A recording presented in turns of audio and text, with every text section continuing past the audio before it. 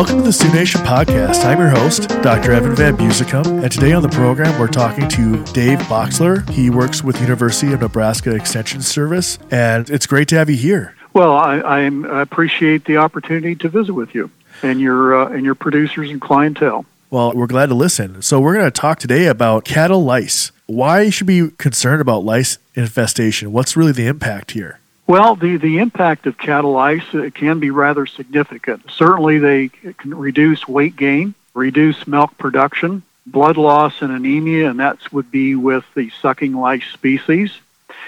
And in some really severe cases, they can actually cause animal mortality. So they are impacting, and there's been a lot of studies that looked at the impact of cattle lice on livestock production, and I know University of Nebraska and other studies have indicated that heavy lice populations may reduce weight gains by as much as 0.21 pounds per day. And these studies also indicate that calves that are fed on kind of a higher nutrition level had lower lice population numbers and were affected less severely by lice than calves fed on a maintenance ration. So it's important to provide a good feed program for your cattle during the wintertime to help offset the impact of this particular insect. Was there any research or hypothesis why that occurs? Like why would if a healthier animal has lice, why the lice population is less? Well, I think that it gives the animal the ability to withstand the population a little better. A higher nutritional plane helps reduce the impact of stressors, and certainly cattle lice would be a stressor. So it's no different than in humans. When humans aren't getting a good nutritional program, they can be easily affected by certain things, and animals certainly can be by ectoparasites. So a good nutritional plan is very effective, and also to offset some of the effect of the cold temperatures that we will experience during the wintertime too. So it's prudent to provide a good nutritional program. Dave, do you mind going through and reviewing with me and the listeners about what symptoms that you might see with a lice infestation? Well, certainly one thing you want to look for is rough hair coats, and also animals will start to rub and scratch because the irritation of the lice. And you'll often see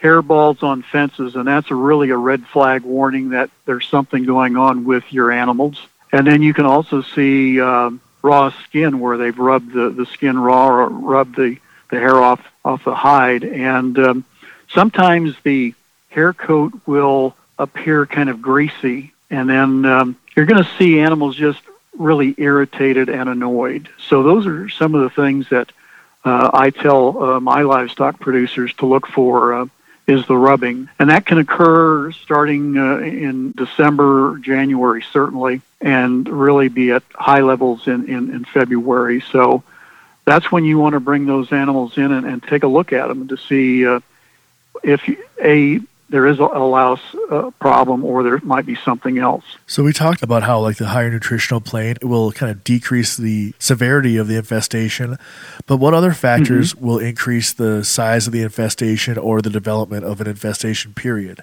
Well, certainly cattle lice are a cold weather insect. So as the temperatures start to fall in the wintertime and get super cold, the populations start to increase. You've got longer hair coats, which help support louse infestations. The skin is drier. Then you've got animal crowding at times.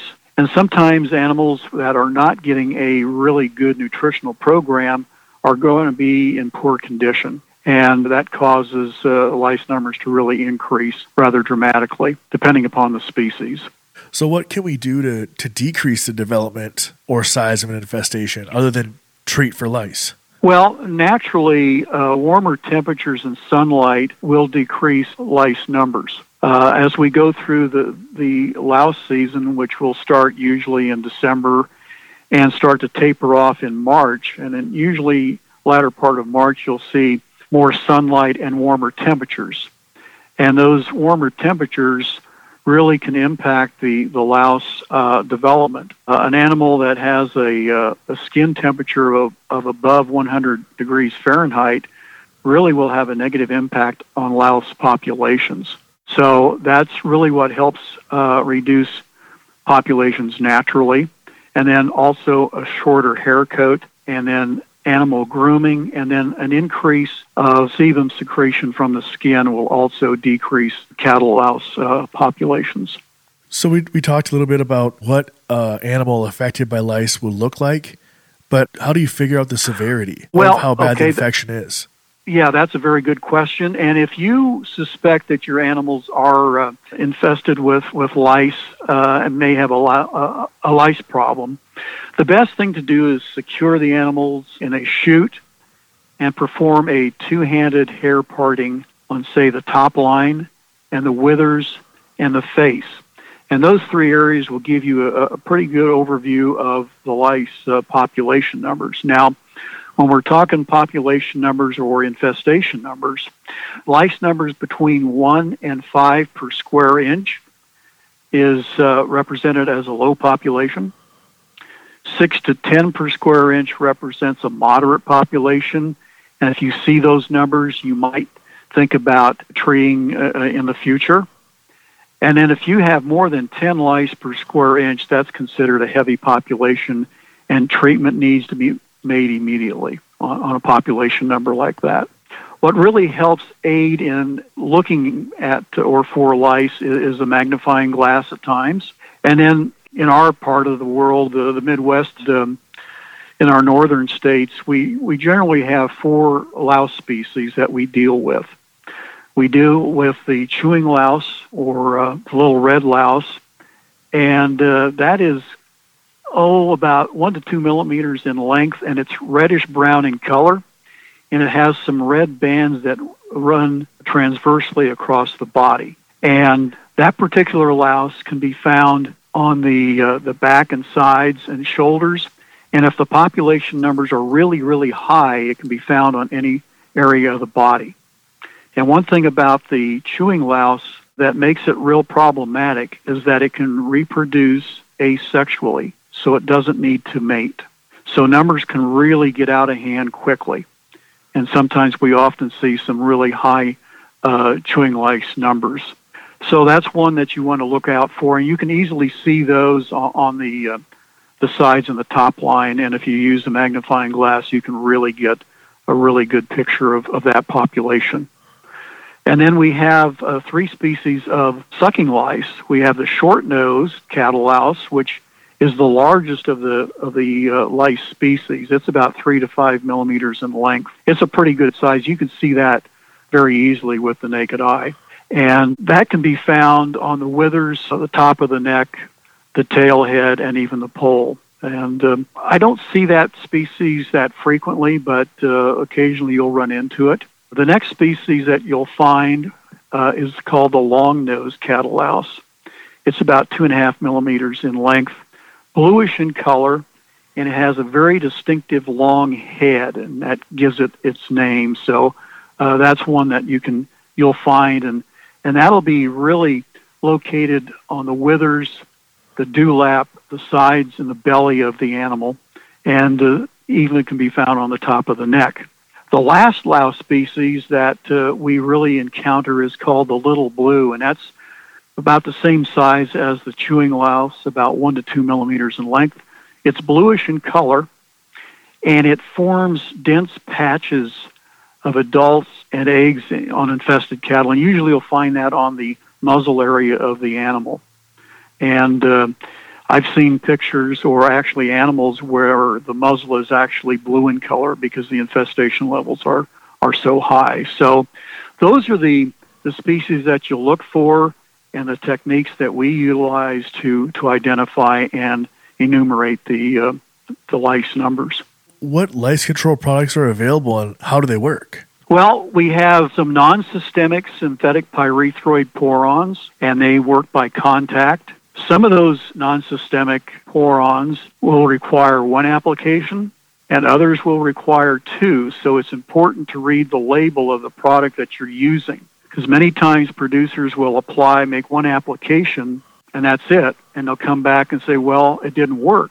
If they chose the product that requires 2 applications, you've got to really retreat after 14 days again. So that's important to remember. But those are all contact insecticides. We do have one product that has a synthetic pyrethroid and an IGR, which is an insect growth regulator. And that works as a contact, and also it affects the development process of the louse. And it's also ovicidal, or it will kill louse eggs. So it's been used quite a bit as a rescue treatment when other products have failed. And then the products that are used most widely by livestock producers are the insecticides. And normally they will use a pour-on because it is effective against both the chewing louse and the sucking louse. There are injectable insecticides, and these are systemic that are absorbed into the animal and goes into the bloodstream. The injectables work best on the sucking louse species. So that's something that you need to remember for those products. So where's a good place that producers can find more resources on cattle lice? Producers can access information from their local extension office, their county extension office, any university that has a livestock entomologist. There's a great national website that is actually put together by livestock entomologists, and it's called veterinaryentomology.org. And it not only has great information about cattle lice, but other ectoparasite species that affect livestock. And then lastly, your veterinarian is a great resource for this particular problem. And I encourage all livestock producers to set up a good relationship with their veterinarian and have work together on providing and producing a good management system for controlling this particular insect. That's all like a lot of great information. I know that's one of the things I've considered with my own cattle herd is what lice treatment to use and when to apply it and what lice, is it going to be effective or not type of a situation. Yeah, and one thing that I might add is a successful louse control program depends on application timing. Many of our livestock producers will administer an insecticide treatment at weaning time. And in the Midwest area of our country, usually that's late September or October, with intentions of controlling not only cattle lice, but also internal parasites and cattle grubs. But these fall applications may help reduce lice numbers, but they may not totally remove the infestation. And what we've been seeing over the last few years is we've had some very warm extended falls where we've had very warm temperatures well into November. And when you have those warm temperatures, you raise the skin temperature of the animal, which has an impact on the reproduction of lice. So if your producers are using this strategy, you may want to monitor your cattle more closely for lice during the months of December, January, and February, because you may see a reinfestation over time. So timing is very important when it comes to controlling cattle lice. And then lastly, if replacement animals are brought into the herd during the winter months, they should be examined for lice, and if present, the animals should be isolated and treated before the introduction into the existing herd. Well, it's all great information, Dave. Is there anything else you'd like to add? Well, I always like to encourage our livestock producers before they apply any insecticide control product or any insecticide product, please read and follow the label instructions. It's very important. Sounds good. Well, thanks so much, Dave, for taking the time out of your day to talk to us about lice infestation and how to remedy it. I appreciate the opportunity, and thank you for the invitation. Well, everyone, thanks for listening, and hopefully you found what we talked about today helpful. And if you didn't find it helpful, hopefully you found it interesting.